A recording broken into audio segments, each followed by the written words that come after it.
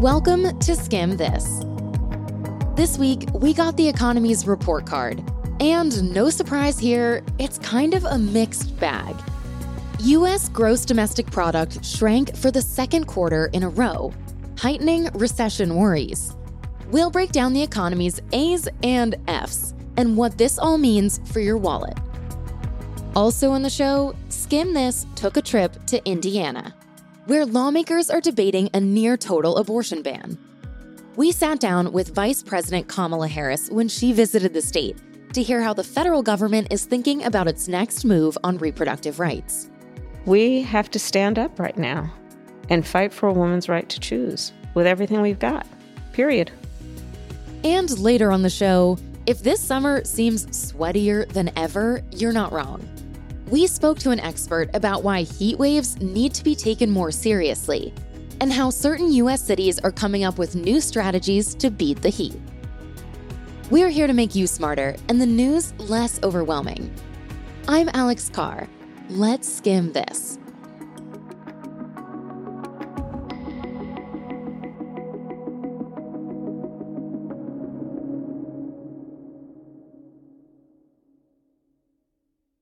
Hi, everyone. It's Blake Lou Merwin, associate producer on Skim This. We're doing things a little differently this week. First, I'll be taking the mic from Alex for the next 5 minutes, and we're also focusing on one big chunk of headlines from the week. Everyone's favorite topic, the economy. We're going to start with this week's report on the country's gross domestic product. And remember, GDP is basically a measure of the overall size of the economy. To help us skim the report, we called Catherine Edwards, an economist at the RAND Corporation and a friend of the show. The U.S. economy shrank slightly in the second quarter for the months covering April to June. It had also shrunk in the previous quarter, January to March, and this time around, the second quarter, it was not as big of a contraction. Look, we know you've probably seen the word recession plastered all over your news feeds. And that's because one general definition of a recession is 2 consecutive quarters of negative growth. So, are we there yet? Well, Edwards says there's some nuance here, because the various parts of the economy, which is made up of household spending, government spending, the investment of businesses, and net exports, don't move in the same direction all the time. Parts of the economy can grow, while other parts shrink. In terms of this GDP report, consumption still grew last quarter, but it grew at a slower rate than it normally does. 2/3 of our economy is household spending, and it grew this past quarter. That's a really good sign because it's both the largest part and it's the part that tends to reflect household well-being the most. What fell was one part of business investment that comes from inventory, and it fell a lot because businesses had stocked up at the end of last year, and so they've reduced how much they're buying right now because they have so much in their warehouse. And that's not typical in the U.S. economy. Businesses tend to keep their supply really tight. Jobs are another factor in the equation, and they're looking pretty okay right now. Unemployment is at a low of 3.6%, and job openings are high. So that means we have a very strong labor market occurring as this contraction is happening. So this declaration of recession or not can't just be about the one number. It has to be about the components therein. I mean, we have some headwinds coming our way. Hopefully we can get around that. Basically, we're flirting with a recession. But according to Edwards and other economists, we're probably not there yet. And we should note, there's actually an official group of research economists from an organization called the National Bureau for Economic Research, who's responsible for making the call on whether or not we're in a recession. And it can take months for the group to decide, as more data on the economy is released. Whether or not they'll say we're in a recession remains to be seen. But one thing is clear. Parts of the economy are slowing down, and that should make the Federal Reserve happy, because it's been trying to rein in one part of the economic machine that's growing way too fast: inflation. It's been doing that by raising interest rates.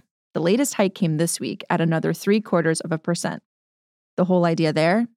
Make it more expensive for people to borrow money so they spend less, which keeps prices from shooting up. There's one other piece of the economic puzzle you're going to be hearing about: corporate earnings. The latest reports are starting to roll out from some of the country's biggest companies. And already it seems like a slowdown is in the works, but not across every industry. The drug company Pfizer beat Wall Street expectations in this last quarter, and Ford's profits were up too. But tech companies might not be looking so hot.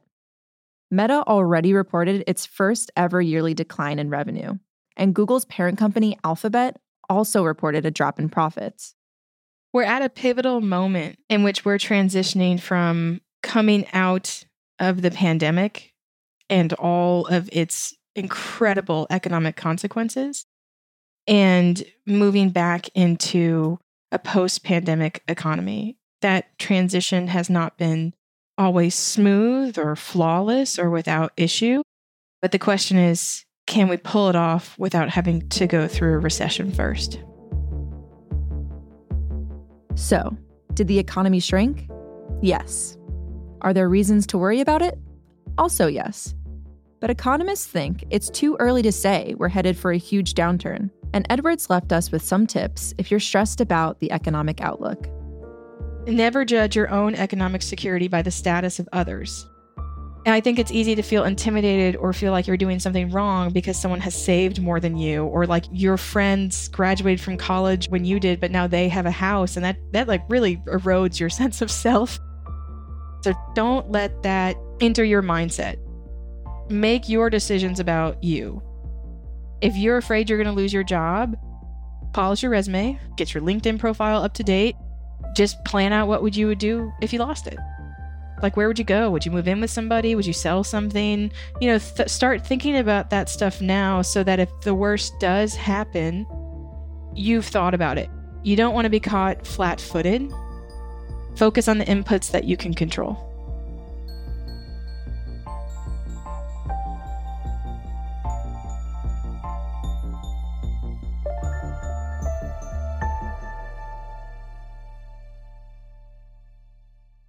Since Roe v. Wade was overturned 1 month ago, there have been 50 states of confusion over abortion rights. 12 states, including Texas, Georgia, and Tennessee, have essentially banned the procedure. Meanwhile, in other states that have tried to ban it, like Utah and Louisiana, federal judges have actually stepped in and blocked those bans from taking effect. And then there are the states that are considering implementing bans. One such state is Indiana. Recently, Indiana has been in the headlines after it was reported that a 10-year-old rape victim sought an abortion in the state because she couldn't receive the procedure in her home state of Ohio. Around the same time that her story was made public, lawmakers in Indiana introduced a near-total ban on abortion, and that kicked off a special legislative session that began on Monday.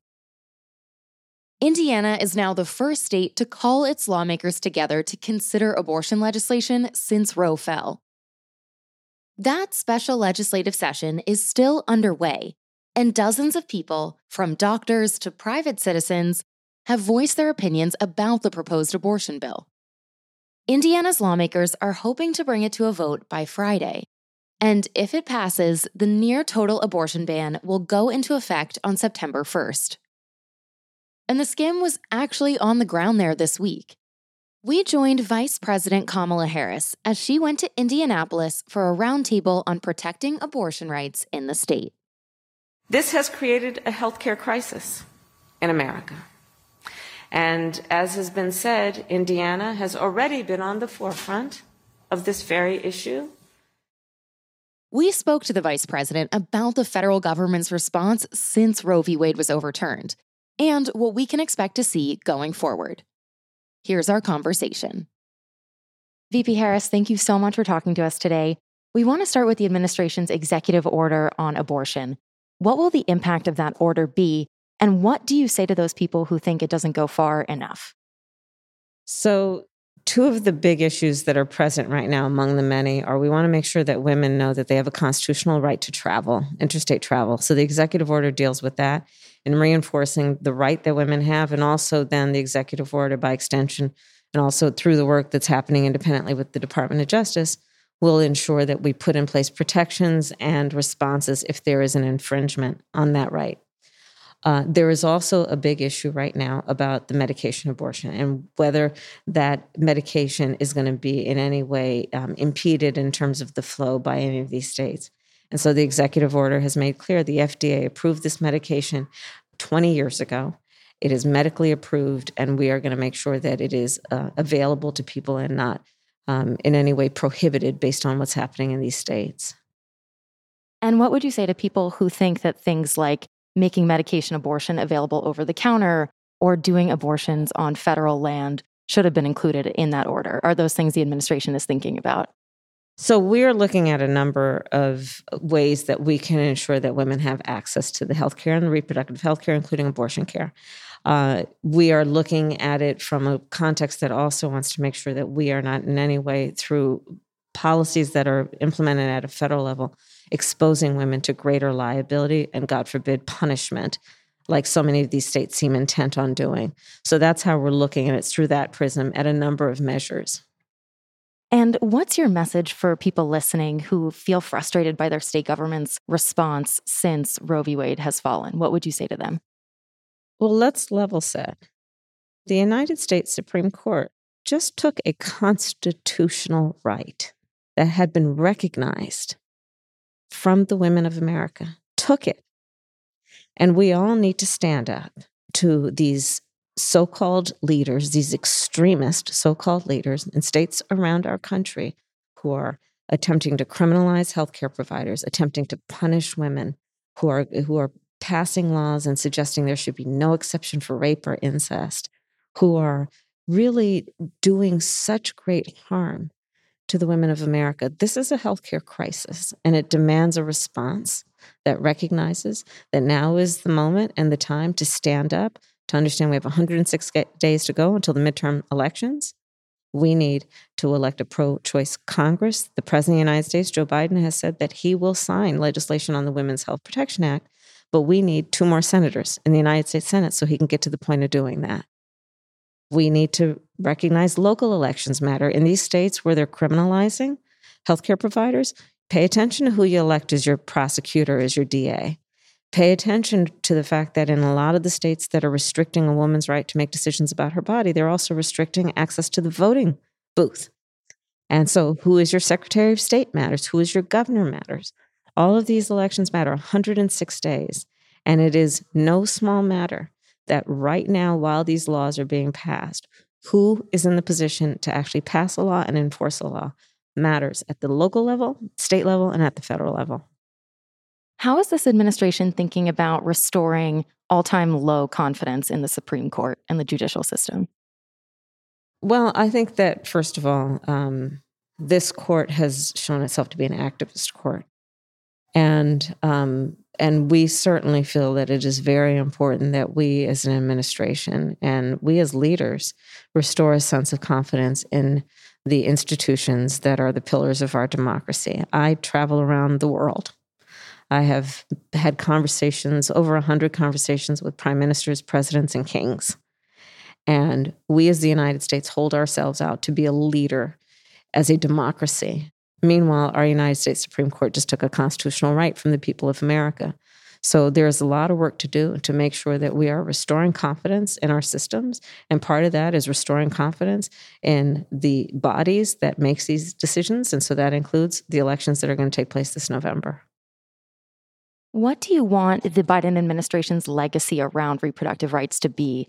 And what do you need to get there? We have to stand up right now and fight for a woman's right to choose with everything we've got, period. And last question, can we expect the administration to declare a public health emergency around abortion anytime soon? Well, we are taking a look at that, and there are a lot of details about what that would involve, including the fact that public health emergencies, as declared in the past, have been on communicable diseases, of which, of course, this is not. We don't want to declare something and then it is a temporary fix but gets thrown out by a court.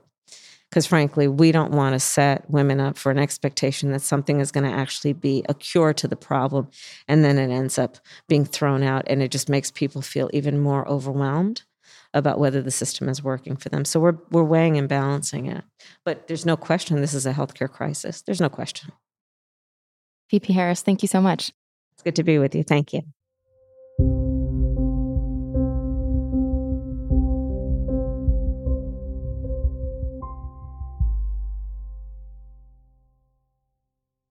Every summer, most of us hope for warm temperatures and sunny days.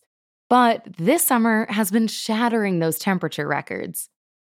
If you've pulled out your iPhone, you've probably seen temperatures in the 90s or even over 100 degrees depending on where you live. And while that's a good excuse to hit the beach, longer and more intense heat waves are one of the most problematic and underestimated results of human-caused climate change. In May, over 50% of the United States lived in a place where temperatures hit over 90 degrees. In May. In July, the whole state of Texas faced scorching temperatures that threatened the state's power grid. And cities like Denver, Austin, and Tulsa broke heat records over the last 2 months. And it's not just places that are expected to be hot that are seeing triple-digit temperatures.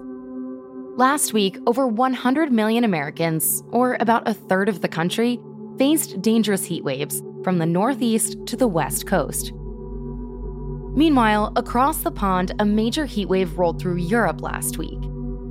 Death counts are still being estimated, but early reports say more than 1,000 people have died from heat-related illnesses in Spain and Portugal alone.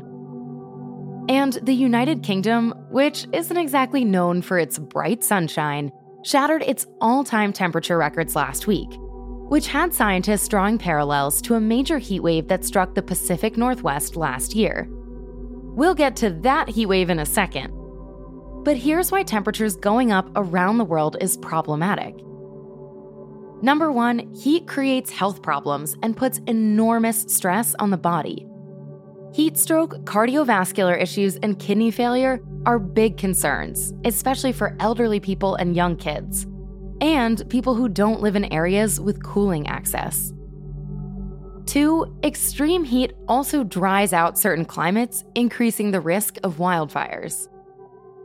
And 3, rising temperatures can also impact vital resources like food. Experts have warned that as summer gets longer in countries around the world, food-producing nations will deal with crop failure and shipping challenges. So, all in all, heat waves can wreak havoc on our way of life and what we find at the grocery store. And here's the thing. Even though temperatures have consistently been rising, experts say a lot of U.S. cities aren't built for and definitely aren't prepared for scorching heat. Which brings us back to what happened in the Seattle area last year. At the end of June 2021, that area suffered through a heat wave infamously known as the heat dome. It was 3 days of record-shattering and life-threatening temperatures, reaching the highest ever recorded in the state at 118 degrees Fahrenheit. When the heat finally broke, 100 people died from heat-related causes. Really, risk comes down to it can be your pre-existing, your personal conditions, but also your lifestyle. Anybody with cerebral vascular or circulatory pre-existing conditions, being very young, being very old, being pregnant, you can start seeing increases in accident claims at the low 80s. Like people just get clumsier when it's hot out. That's Lucia Schmidt, an emergency planning coordinator with the Seattle Office of Emergency Management. And after last year's devastating heat dome, a city that had never really prepared for high temperatures doubled down on investing in new heat mitigation tactics. For Schmidt and the rest of her team, the first real step in beating the heat was messaging. People don't really take heat super seriously. A big part of it really is getting the message out there that heat impacts start a lot earlier than people think, that there are so many mitigating circumstances, how active you're being, what medications you're on, what your underlying conditions might be. And so getting the message out there to people that this is something that they need to take seriously.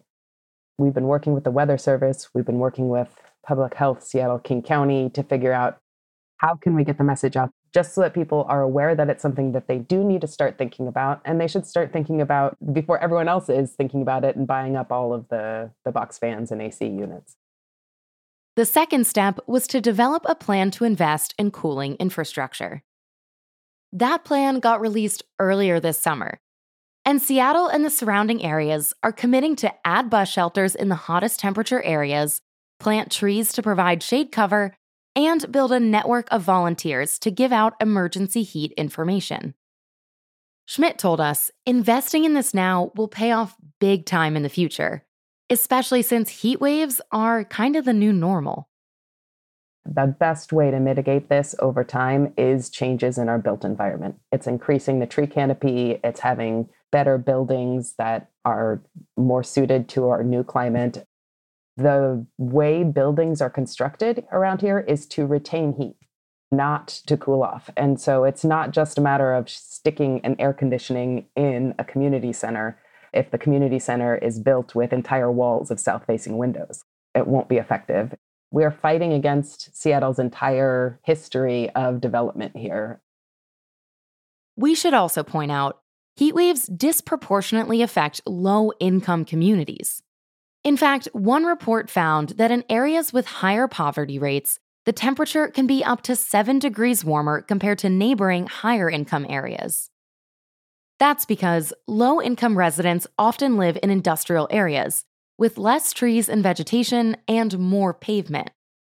Those paved areas hold onto the heat and keep areas around them hotter for longer, also known as the heat island effect. Another report from the United Nations last year corroborated those findings and found that the urban heat island effect disproportionately affects low-income neighborhoods. To address that, Seattle's plan is trying to incentivize landlords in low-income neighborhoods to upgrade properties with more heat protection and add more water features in community spaces for people to cool off. We need to be creating public spaces that have cooling, which is an expensive and a very long-term investment. But we also need to start looking about how to bring cooler spaces to where people already are. People don't want to wait outside for the bus to go travel to a cool space. So how can we work with public housing to create a community room that has cooling, or to set up misting tents outside of that building? Like, what are the ways that we can bring coolness to where people are? People would rather stay in their communities, stay with the neighbors they know, be able to go up to their apartment to change a diaper. They don't want to have to travel across town to find a place to be cool. Seattle isn't the only city that's focused on beating the heat. Phoenix, Los Angeles, and Miami have all appointed new chief heat officers tasked with thinking through cooling solutions. Some of those solutions that actually most cities can implement include upping the number of cooling centers and hydration stations, building more shade canopies, and ripping up paved areas that are unused. Cities can also coat pavement in a special reflective material that cuts heat absorption. As certain cities pave or repave the way, experts are begging all municipalities to take notice, especially cities that aren't traditionally considered to be hot. Because investing in keeping temperatures low isn't just the cool new thing to do. It's essential to saving lives and preventing worse outcomes from the most dangerous extreme weather in the United States. I think that we are more prepared this year than we were last year. And I think that we have identified strategies that we can deploy. I do think we are moving in the right way. I think what we are seeing is there are a lot of departments that are now realizing that this is an issue that they have a part in. Momentum is there. We are starting to see the gears moving. And now it's just a matter of allowing for our development to catch up with our climate. P.S. If you're facing high temperatures in your area, here are a few tips to beat the heat. Cover your windows with blankets or sheets to keep some of the sun out of your home during the day. And if you don't have air conditioning, keep those windows open and run fans to get air circulating. You can also mist yourself with cool or room temperature water, or put a cold compress on the back of your neck. And if you're lucky enough to have air conditioning, but you have some friends who don't, throw a cool down party and have everyone over. But maybe don't serve alcohol, because staying hydrated is key when it's hot out. We'll also leave a link to other tips in our show notes.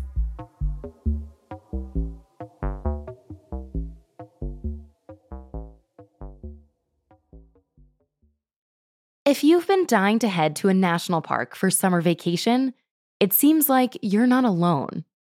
Last year, 44 national parks set visitation records. Great Smoky Mountains National Park had 14 million visitors last year alone, and both Yosemite and Yellowstone saw huge surges in attendance following the pandemic. You would think that because there's so much space and the US is so big, that there would be plenty of space there for everybody, but actually they're very, very crowded and it's becoming a little bit of an issue. That's Shannon Lowry, the content manager at Visit USA Parks and Untraveled.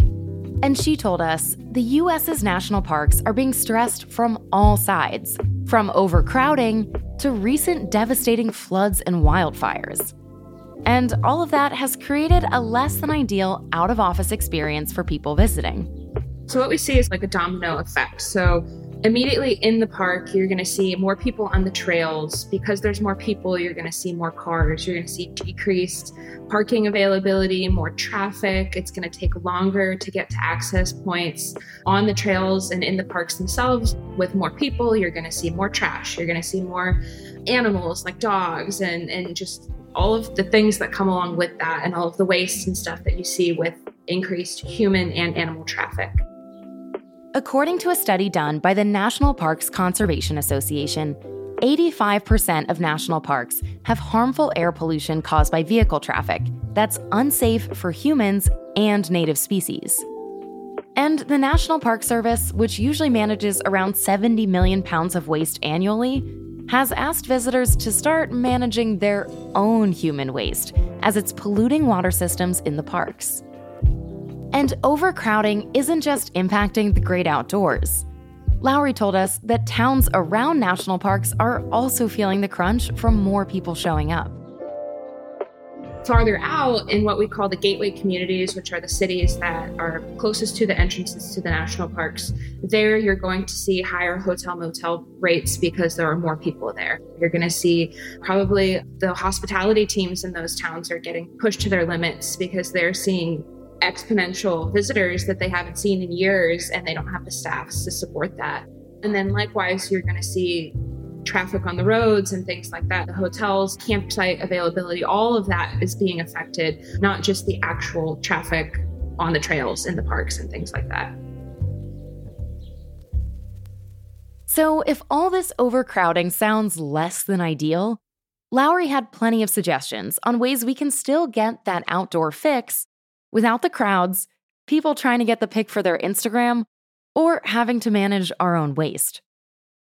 Her biggest tip was hit the national parks when it's a little out of the ordinary. We call it the shoulder season in travel. Between the actual off season and the actual on season, you have a few months or a few weeks in there where the weather can be iffy or the crowds can be iffy, but you at least have a better chance than, say, going to Yellowstone in like June, you know? The biggest piece of advice I have for people is looking into those shoulder seasons, doing your research for sure. Also being willing to go at unusual times. You might need to book a midweek trip. I went to Great Sand Dunes National Park in May and I went on a weekday and it was pretty much empty. She also reminded us that there are some incredible alternatives to the national parks that might even give you a better outdoor experience. In Utah, there's great state parks. There's actually Snow Canyon State Park, and they have red cliffs there. It's a beautiful desert. You're still going to get a lot of the same incredible rock formations and everything. In Wyoming, which is near the southern gateway town to Yellowstone, you have Hot Springs State Park, and you also have Wind River Canyon. There, they have really amazing scenic drives. You can go whitewater rafting. You can do a lot there without being able to actually go into Yellowstone.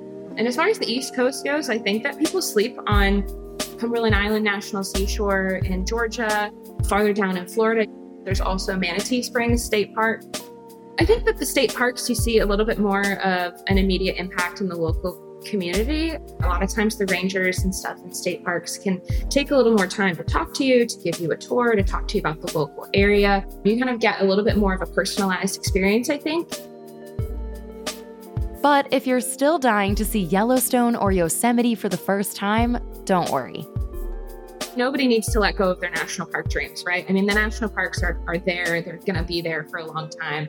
Just because you can't go to Yellowstone right now, or you can't go to Yosemite right now, doesn't mean that you'll never go, but maybe pick something else on the list and go there first. The important thing about visiting places like Yellowstone, going through natural disasters and stuff is, yes, they're going to need to bounce back, and they're going to need to make back the visitor revenue that they've lost during the time that they've been closed. However, we need to be really mindful about how we bring people back in, because those are communities that have been damaged, and people should still be very cognizant of respecting those communities and letting them pick up the pieces and get back on their feet before they welcome people back.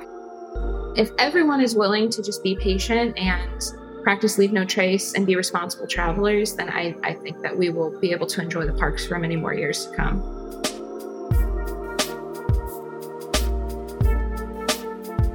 Thanks for listening to Skim This. This podcast was skimmed by me, Alex Carr, along with our producer Will Livingston and our associate producer Blake Lou Merwin. This episode was engineered by Ellie McAfee-Hahn and Andrew Calloway, and the Skim's head of audio is Graylin Brashear. Skim This will be back in your feed again next Thursday. Until then, check out the other podcasts from the Skim. 9 to 5-ish is where we talk all things career with our founders, Carly and Danielle. And Pop Cultured is our weekly deep dive into the culture stories you can't stop thinking about. Follow 9 to 5-ish and Pop Cultured wherever you're already listening to us.